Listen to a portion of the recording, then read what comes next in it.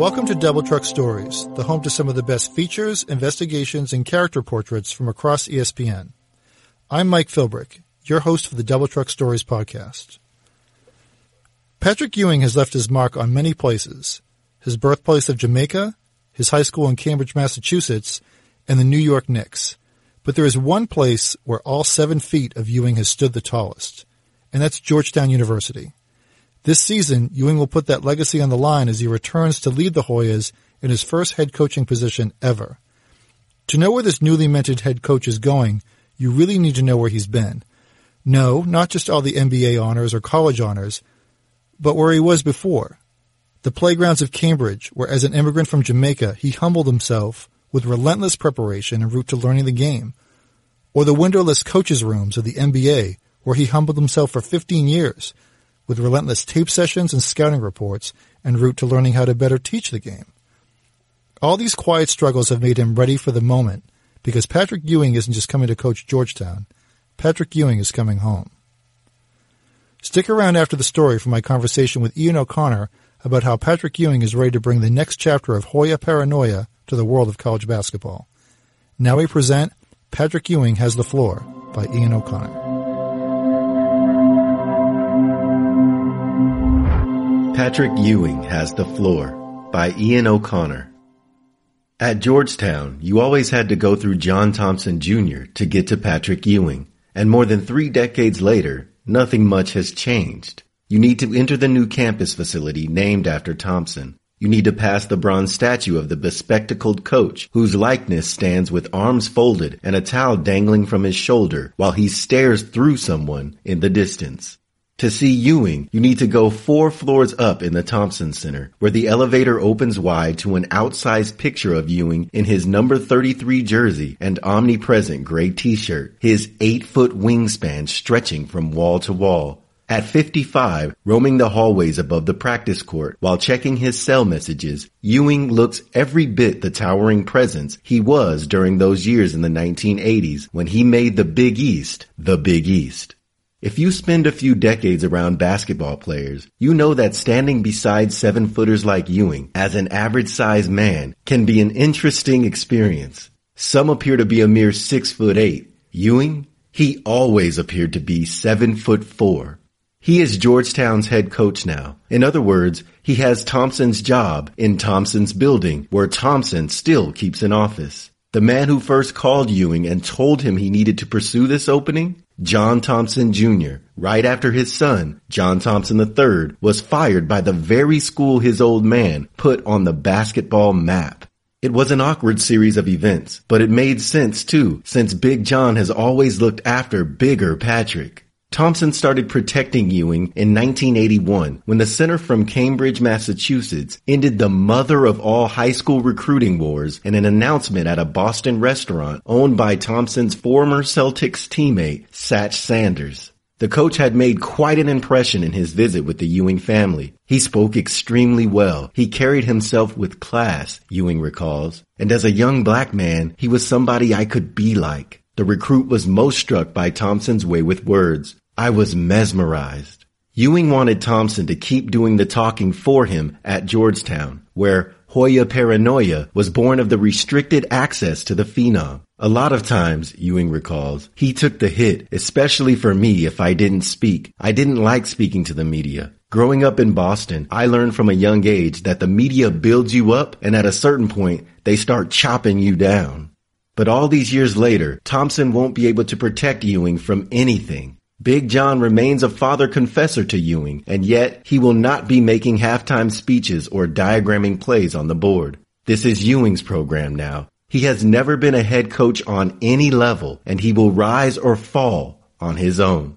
Enough people out there believe he will fall, and that there must be a good reason nobody in the NBA offered him a head coaching job despite his Hall of Fame playing career and the better part of 15 years as an NBA assistant. And there are plenty of legitimate questions to ask about this monumental gamble Ewing is taking. Can he adjust to college basketball after being away from it for more than 30 years? Can he navigate the sport's overwhelmingly corrupt feeder system and out-recruit opposing coaches who have far more experience delivering the pitch? Does he have the requisite charisma to persuade some of the nation's top high school players to sign with Georgetown?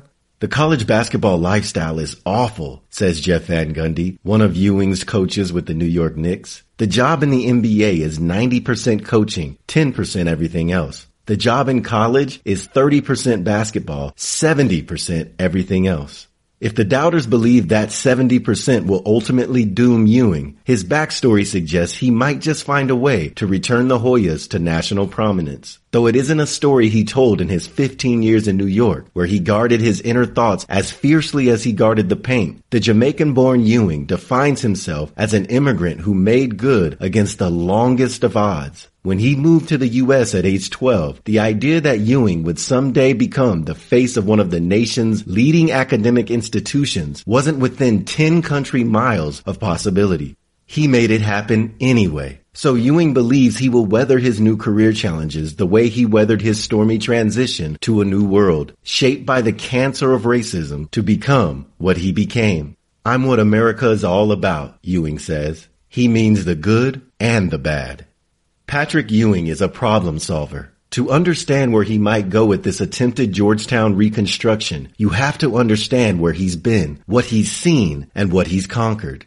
Ewing had dreams of becoming the next Pele when he moved to America in the mid-1970s, just as Pele started turning the New York Cosmos into an iconic disco-era brand. Ewing had been a soccer and cricket player in Jamaica, but when he arrived in the Cambridge office of Steve Jenkins, junior high basketball coach, the dreamer was little more than a lost soul in a strange land.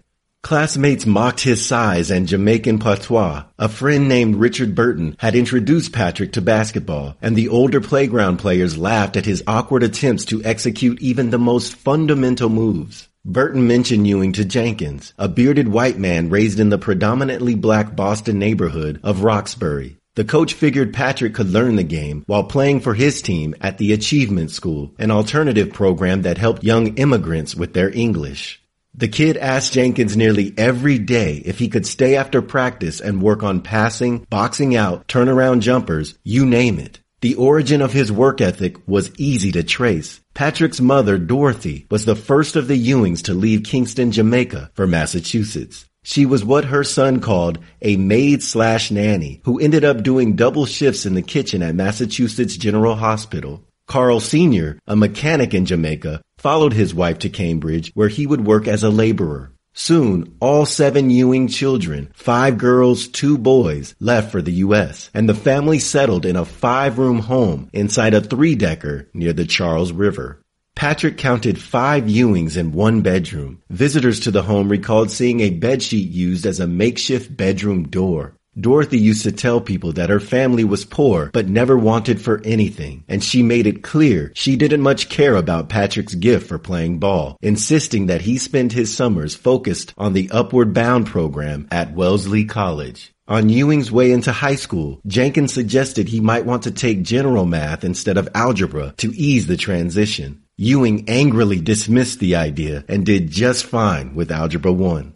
He grew to 6'9" as a freshman, 6'11" as a sophomore, and he was a 4-year varsity player at Cambridge Rindge in Latin, first for Tim Mahoney and then for Mike Jarvis, who met Ewing shortly after he arrived in the country. Jenkins made the introduction and asked the future head coach at St. John's to help refine Patrick's skills. This was during the turbulent time of forced busing in Boston to desegregate the city's schools. Rindge was a team of African-American students with an African-American head coach, traveling to play in largely white suburbs. Many who lived in these suburbs, Jarvis says, were folks who had left Boston. They were part of the white flight. Maybe it was too black for them in Boston, and it was very racist at the time. We had the number 1 player and the number 1 team. We were the hunted. Everybody wanted to beat us, and nobody could.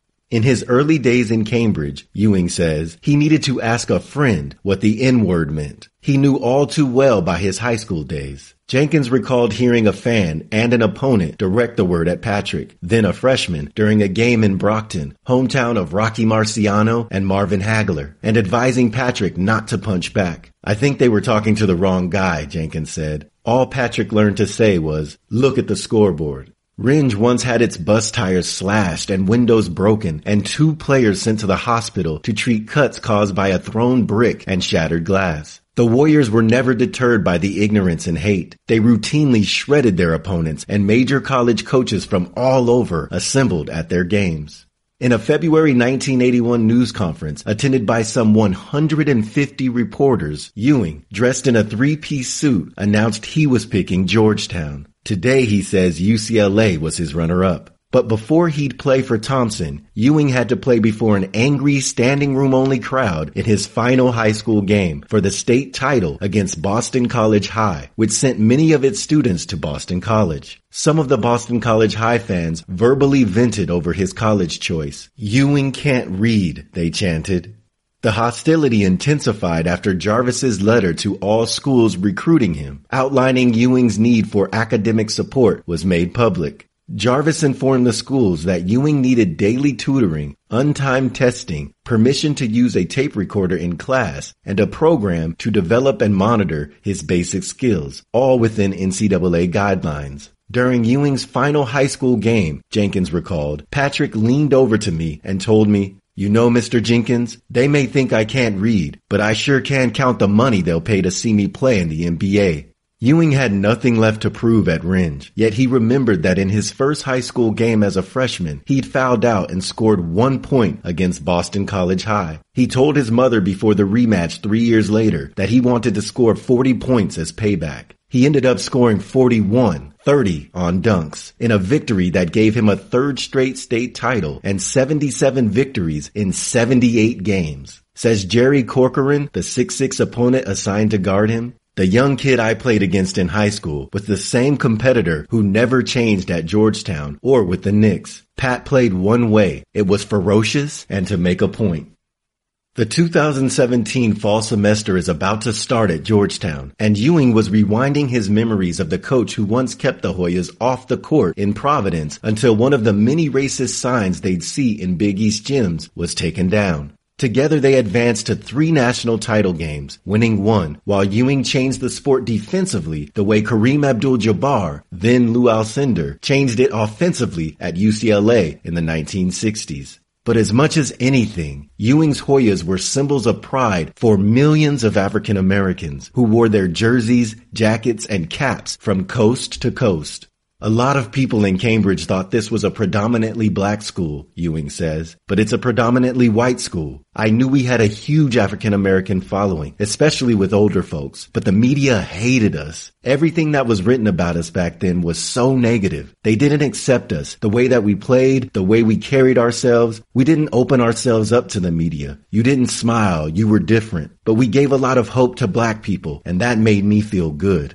Ewing graduated from Georgetown but never really left. He stayed in constant touch with Thompson. He returned for summertime workouts on campus with the centers who followed him, Dikembe Mutombo and Alonzo Mourning. He sent 2 of his children to Georgetown, and with his agent, David Falk, he donated $3.3 million to the building of the John R. Thompson Jr. Intercollegiate Athletic Center. So when John Thompson III was fired in March after 13 seasons, after the program slowly faded from national contention following his 1 Final Four run in 2007, Ewing felt like he'd been fired. Patrick's son, Patrick Jr., was on Thompson's staff. Big John reached out to Ewing and told him to go for the job anyway. "It should be one of us," the patriarch told the protege. Ewing needed time to think. He talked to Van Gundy and his boss with the Charlotte Hornets, Steve Clifford. He called his old rival, Chris Mullin, who took a similar plunge at St. John's, and former NBA star Dan Marley, now coaching at Grand Canyon University. Ultimately, he called the Georgetown president, John DeGioia, and informed him he wanted to come home, even if the school's nepotism policy wouldn't allow Patrick Jr. to stay on staff. He met with DeGioia at the D.C. law office of Paul Tagliabue, former NFL commissioner and a former Georgetown center, who is now the vice chair of Georgetown's board of directors. Ewing thought he did well in the interview, yet didn't feel a positive vibe from the university president. Ewing told Thompson, "I don't think I'm going to get it." He was telling Clifford the same thing as the Hornets boarded a bus for practice when his phone rang. Georgetown athletic director Lee Reed was on the line to make Ewing an offer. "Don't mess with me," the candidate told the AD. "No," Reed said. "You got the job." When Ewing met again with DeGioia, he told the president, "Damn, Jack, you've got a hell of a poker face." Ewing says Georgetown is the only college he would have agreed to work for, and those close to him still find it hard to believe such an accomplished athlete willing to spend more than 13 seasons breaking down film and writing scouting reports never got an NBA shot. Patrick had worked harder and longer than any top 50 all-time NBA player ever worked at that position, Van Gundy says, with more than a trace of bitterness. And it's not even close. The Knicks could have at least interviewed arguably their all-time greatest player, but a bygone dinner date Ewing had with their owner, James Dolan, never resulted in a coaching offer from Dolan's basketball executives. Ewing also knew that the most recent of those executives, Phil Jackson, would never hire him after he told a New York columnist in 1996 that he wanted Van Gundy to remain his coach. "I was the one who squashed the Knicks hiring Phil," he says. Sacramento came close to hiring Ewing last year before the Kings went with Dave Yeager, who had the head coaching experience, 3 playoff appearances, and a 147-99 record with the Memphis Grizzlies that Ewing did not. Asked why he believes the NBA never called his number, Ewing says, "I don't know. Pigeonholed, big man can't coach, big man can't think." Executives from the Knicks and Kings declined requests for comment. Van Gundy calls it size bias. Even though Ewing spent much of his career directing traffic from the center position and thinking like a point guard, he couldn't break through. Too many basketball executives seem to believe a small man can coach a big easier than a big man can coach a small. Perceived personality was another apparent issue. Ewing's friends wonder whether his game night demeanor painted a one-dimensional portrait of him that ultimately hurt his case. People are often surprised at how charming Ewing can be. Larry Bird wasn't a fan from a distance, but after playing with Ewing on the 1992 Olympic Dream Team, he told columnist Jackie McMullen that Patrick was probably the nicest guy I've ever met. Mullen says he doesn't think he exchanged one word with Ewing during their 4 years in the Big East, but that the two became close friends after spending time together in Barcelona. "Patrick's funny, smart, just a great guy," Mullen says. In later NBA job interviews, Ewing grew tired of executives telling him he was more personable than they'd expected. "Don't look at my facial expression on the court," he says, as the same person off the court. The people at Georgetown knew better. The Hoyas are coming off back-to-back losing seasons and have been competing at an entirely different level from the Kentuckys and Dukes. "I don't think it's a rebuild," Ewing maintains. "I don't want to get it back to the level that it was. It's my goal to try to be consistent, get to the NCAA, and hopefully one day win a couple of titles. I want to be relevant, and it starts with recruiting." Ewing landed 4-star forwards Josh LeBlanc from Louisiana and Jamorko Pickett from Washington, D.C., the one market above all he needs to establish as a consistent talent pipeline. He also won over a high-flying point guard from Virginia named Mac McClung, who originally committed to Rutgers before reopening his recruitment and rejecting a flood of new offers in favor of Georgetown. McClung said in a statement that Ewing showed him videos of how he wants him to play at an NBA pace. McClung's father, Marcus, said the videos were of Charlotte's Kemba Walker, and that during his campus visit, John Thompson Jr. told him how excited he was when my recruitment reopened and how I played like a Hoya. Marcus McClung says he was starstruck to meet Thompson and that his son was impressed with Ewing's vision for developing him into a potential pro. "No promises were made," Marcus McClung says, "but if anybody knows what it takes to get to the next level, it's Patrick Ewing." Teenagers might not be the best audience for an NBA great who retired right after they were born, but Ewing's advocates believe he has the assets to bridge the gap. "He's one of my closest friends," Clifford says, "and I think he has a personality that's absolutely made for recruiting. He gets along with anybody, and he's witty. If you combine that with his knowledge, and if you're a serious young player who wants to have a good chance to learn what playing at the next level is about, he has to be a great option as your head coach." Clifford cited not only the work Ewing did with fellow bigs Yao Ming, Dwight Howard, and Al Jefferson, but with Tracy McGrady and Walker too. Clifford said Charlotte once had a young player who showed his frustration every time he was benched. Ewing sat with the player in the head coach's presence and reminded him that his teammates had never showed their frustration to the crowd and the cameras whenever he screwed up. "But every time Steve takes you out of the game," Ewing told the player, "you look like you should still be in there, and you shouldn't." That was the end of the meeting, Clifford says. On one midseason night in a wintry city, playing the second half of a back-to-back, Van Gundy once had trouble in a timeout persuading McGrady, one of his favorites, to play as hard as he always did in the playoffs. Van Gundy tried every motivational sell in the coaching manual, and then the huddle broke, and Patrick walked up to Tracy and just said, "I don't know about all that, but you gotta start effing playing," Van Gundy recalls. Patrick has a way of cutting out all the excuses.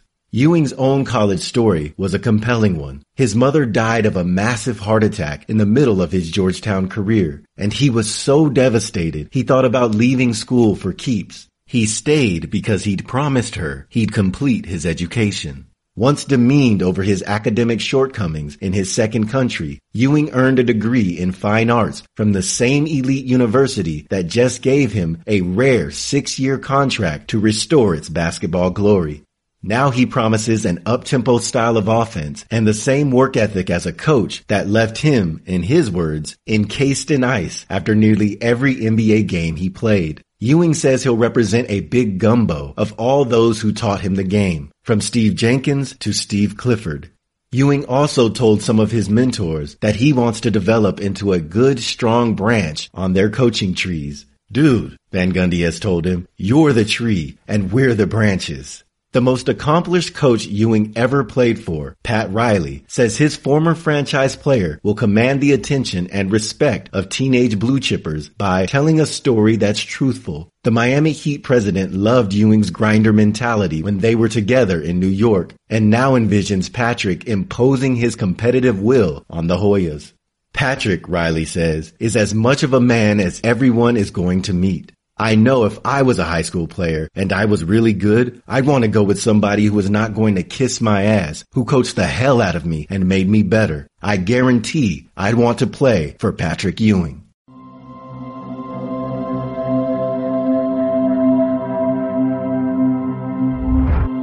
Excellent story. I'm now joined in studio by the writer Ian O'Connor. Ian, welcome. Mike, good to be with you. Thank you. As I read the story, I really got I knew Patrick Ewing struggled to learn the game, but then once he sort of mastered the game on many levels, then he toiled as an assistant for as long as he did. Do you feel, did you get the sense that Patrick Ewing felt that he had earned a shot to coach an NBA team and he didn't get one? Right. Do you think he felt that way? Oh yeah, absolutely, Mike. I think he felt he should have been a head coach years ago. Frankly, he's one of the 50 greatest NBA players of all time. He had been an assistant coach, ultimately for the better part of 13, 14 years in the NBA, had played for and worked under Hall of Fame coaches and really good coaches who might someday be borderline Hall of Fame coaches throughout his entire career. And so here's a guy who, and if you watch Patrick play with the Knicks in New York, even though he was a center and one of the best centers of all time, he really directed traffic. He almost thought the game and saw the game like a point guard. Right. And so Jeff Van Gundy spoke about in the piece a size bias in the NBA, right? Because most coaches, we think of point guards and quarterbacks and guys who are 6'1", and you think of a 7'1" guy or a 7-foot guy, he's not really out there directing traffic, but I was there courtside for a lot of Patrick's career, and he did. He really thought the game almost like a quarterback. And so here's the problem with Patrick and what he ran into is perception of personality. Mm-hmm. And he says this himself. When I was on the court, I was all business. I had that mask of ferocity, and he felt that a lot of people couldn't get past that. Right. And don't mistake my presence on the court for who I am as a human being. And it wasn't until a lot of executives sat down with Patrick where they found out he could be a charming guy. He's funny, witty. And they'd say to him, "Boy, you have more personality than I thought." And he got tired of hearing that. But Sacramento came close to hiring him, but ultimately in the NBA, he never really was right on the doorstep of being hired as a head coach. Now, as he goes to the college game, something he's been away from for a while, as we know, an enormous part of your success at college is recruiting. Mm-hmm. And Georgetown is not, the Hoya paranoia has not been around for a while. And there are now a generation of prep players out there that are coming up through the pipeline that really, outside of doing a little bit of their own homework, would never really knew what the significance of, Georgetown basketball was. Sort of like the problem that Notre Dame football had for a while, where there was a whole generation of kids coming through the prep pipeline that didn't know what it meant, like didn't know what the Fighting Irish, Pride of the Irish, they didn't know what any of that meant. And that posed a challenge. Is that something that you got the feel that maybe is really hard for him to overcome, or is it something that maybe just a little bit of a little Google search and these guys are all on board? It's going to be something for him to overcome for sure. And he's aware of that. But, things like an ESPN 30 for 30 on the Big East and Patrick Ewing being at the center of that, to some degree anyway, is helpful. And so I know, Mac McClung, he's a guard from Virginia who originally committed to Rutgers, a high flying 6'1" guard that Patrick really wanted, initially lost to Rutgers, but then the kid decommitted and ultimately signed with Rutgers. His father was telling me a story about, obviously he was blown away when Patrick called his cell phone. Wow, Patrick Ewing, well, he's my age, right? 52, 53 years old. But he had to explain to his son, do you realize how titanic a figure Patrick was in college basketball? And of course his son didn't know that, but they sat down and they watched some, might have been the 30 for 30 on the Big East, that ESPN had and some other things he educated his son. Sure. But so Patrick has the parents and the grandparents. Mm-hmm. And so that's the bridge into the kid, and he thinks that working the parents and the grandparents in some cases will allow him to establish himself, his presence in the game, what he meant to the game, and therefore make the sell to the player and make that connection. So we'll see if that works or not, but you're right. There is a gap there. There's a generation gap that he's going to have to find a way to bridge that divide. Now, in your piece, Patrick mentions how blown away he was by the way that John Thompson was able to speak to him. Mm-hmm.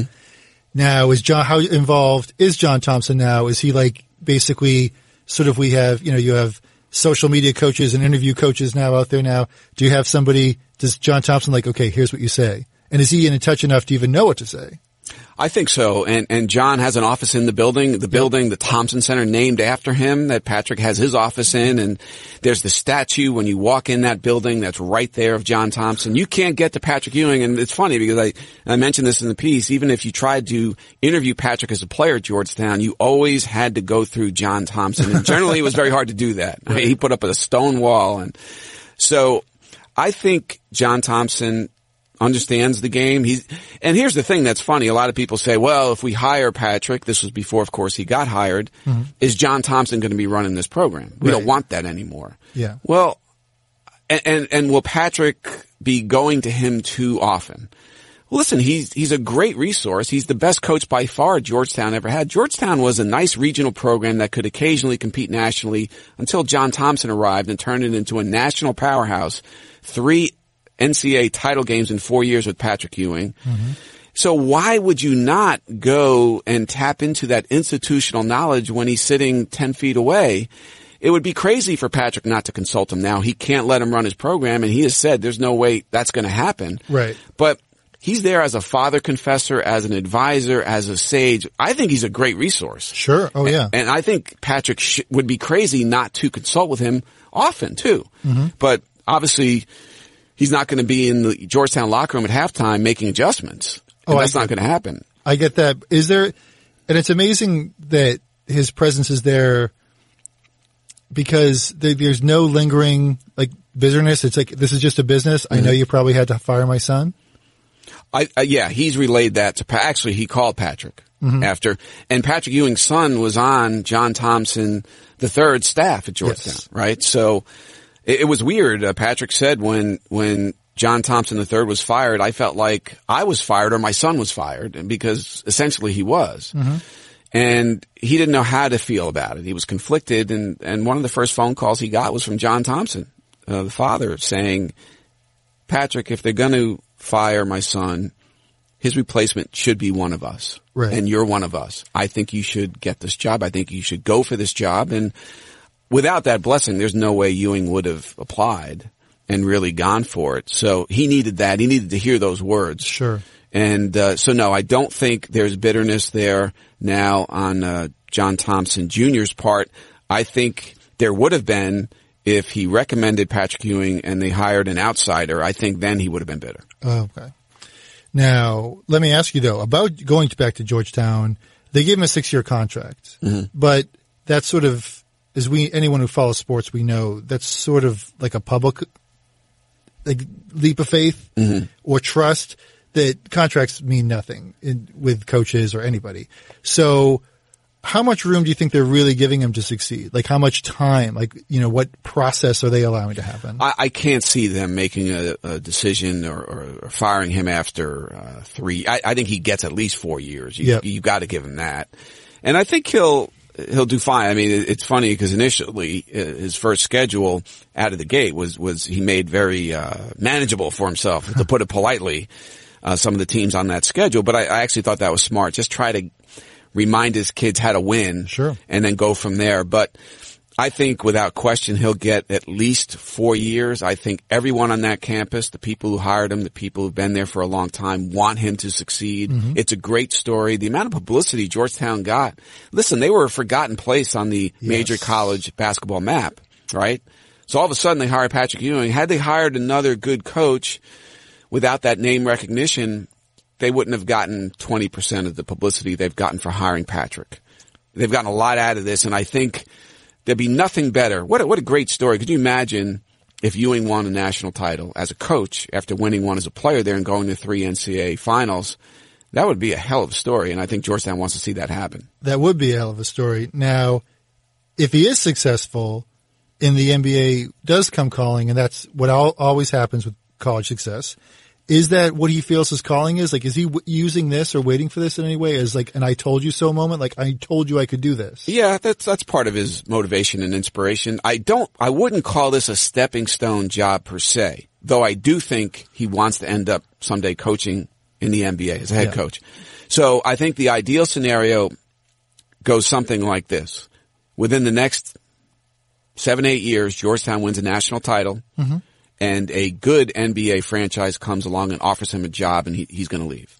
But I don't think he wants that after 3-4 years. I think he does want to win a ring first at Georgetown. I think he sees that as a doable proposition. And then not just to take the first NBA job that comes along. Good franchise, good owner, some stability. Obviously, if the job is open, that probably means they're losing. So he's going to have to do some rebuilding. But I think the right franchise. So that's, to me, what he's looking for. He's not looking to leave right away. He wants to get them back to, hey, we can get to a Final Four. Maybe we can win it all and then take a good job in the NBA. But everything that goes with that, and you had a great part of your piece where Jeff Van Gundy talks about like the distribution of labor between college and pro. Now, do you get the sense that Patrick has the appetite for all that? Because that is a lot of, as we mentioned earlier, that is a lot of the parents and the grandparents in the living rooms, or is that kind of a means to an end of the success? And that, I mean, you do hear from some coaches that do make the leap that wears on you over time to the percentage that Coach Van Gundy pointed out.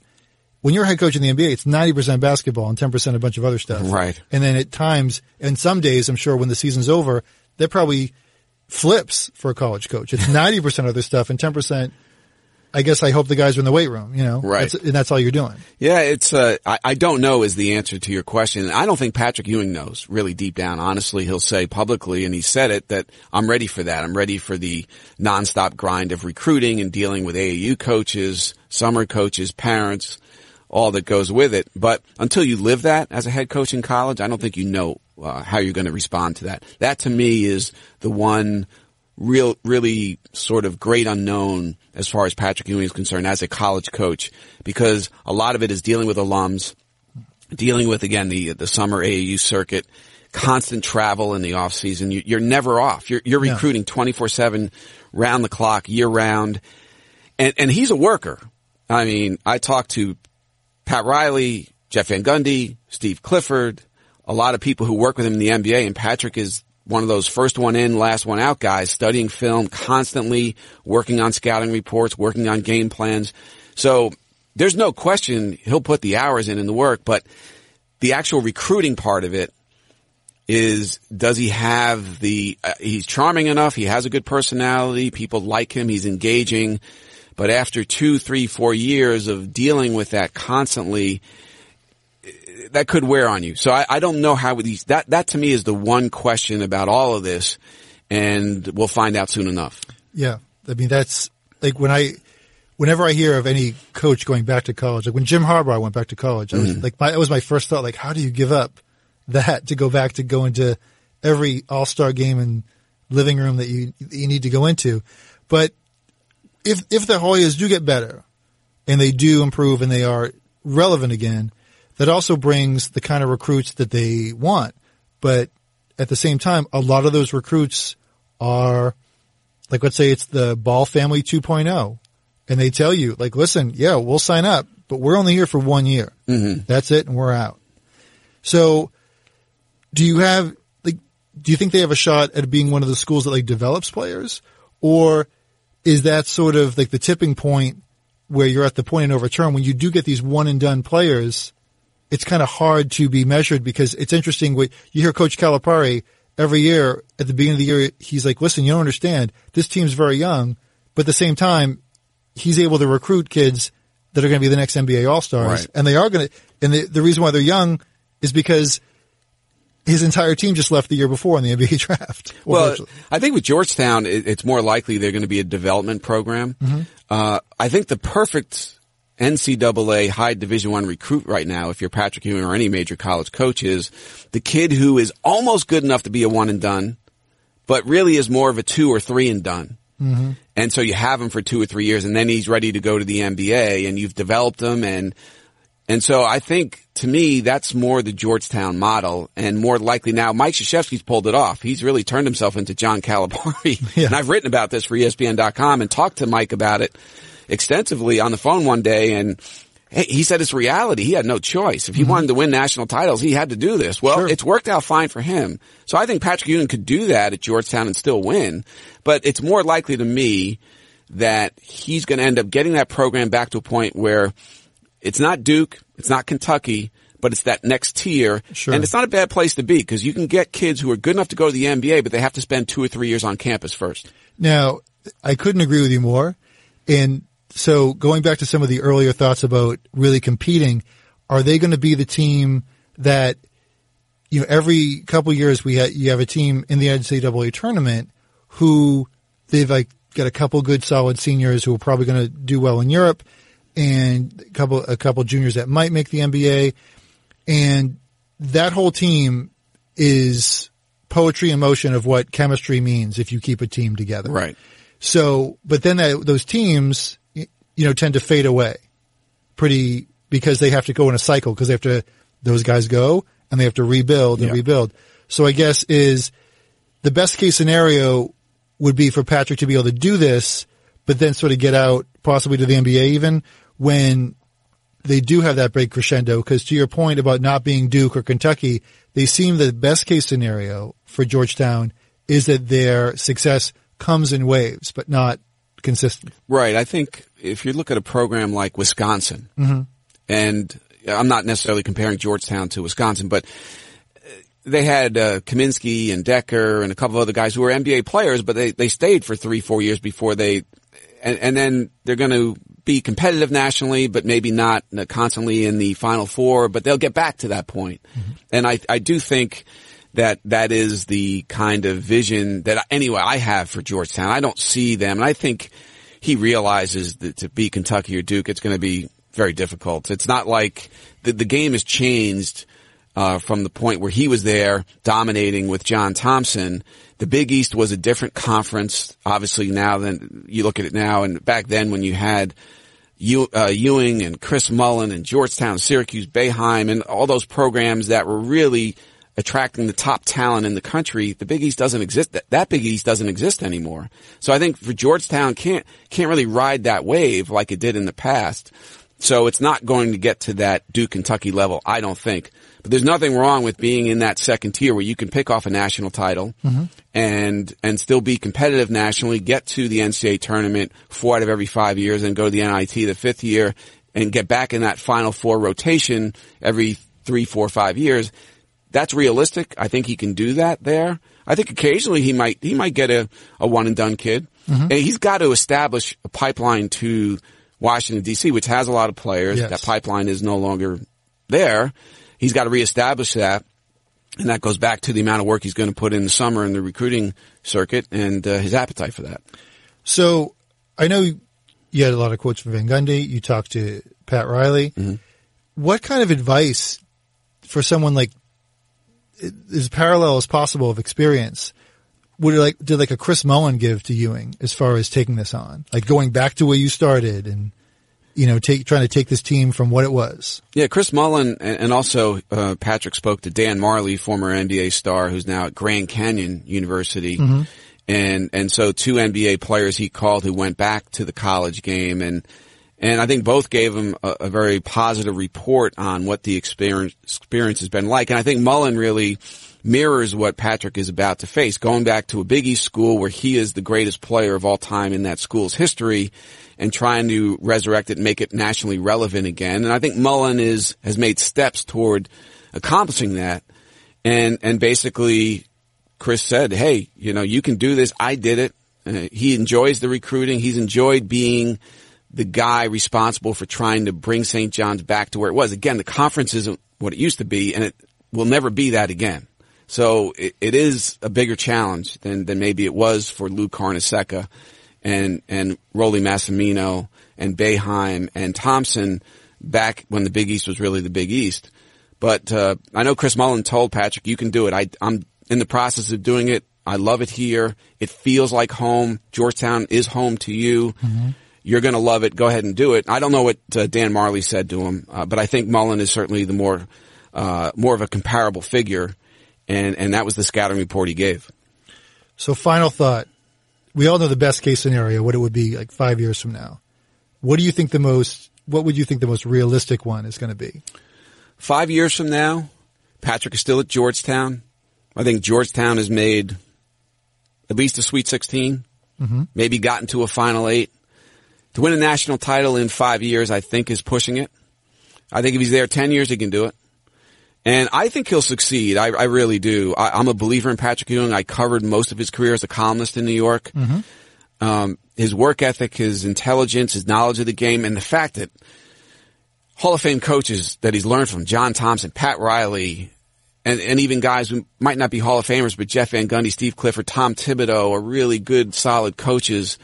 I think that was invaluable, that education he got from those people. And he is a guy who is, listen, he came to this country as a junior high school kid. He didn't know the language. He didn't know the culture. He never played basketball. And he made himself an American success story. Mm-hmm. I don't see why that ends at Georgetown. I think it continues, and I think he enhances that story. Ian O'Connor, thank you for venturing into the heart of Knicks country to talk all things Patrick Ewing. Thanks, Mike. Appreciate it. Remember to subscribe to Double Truck Stories podcast on the ESPN app, Apple Podcast, or wherever you listen to podcasts. Thanks again, and we'll be back soon with more Double Truck Stories podcasts.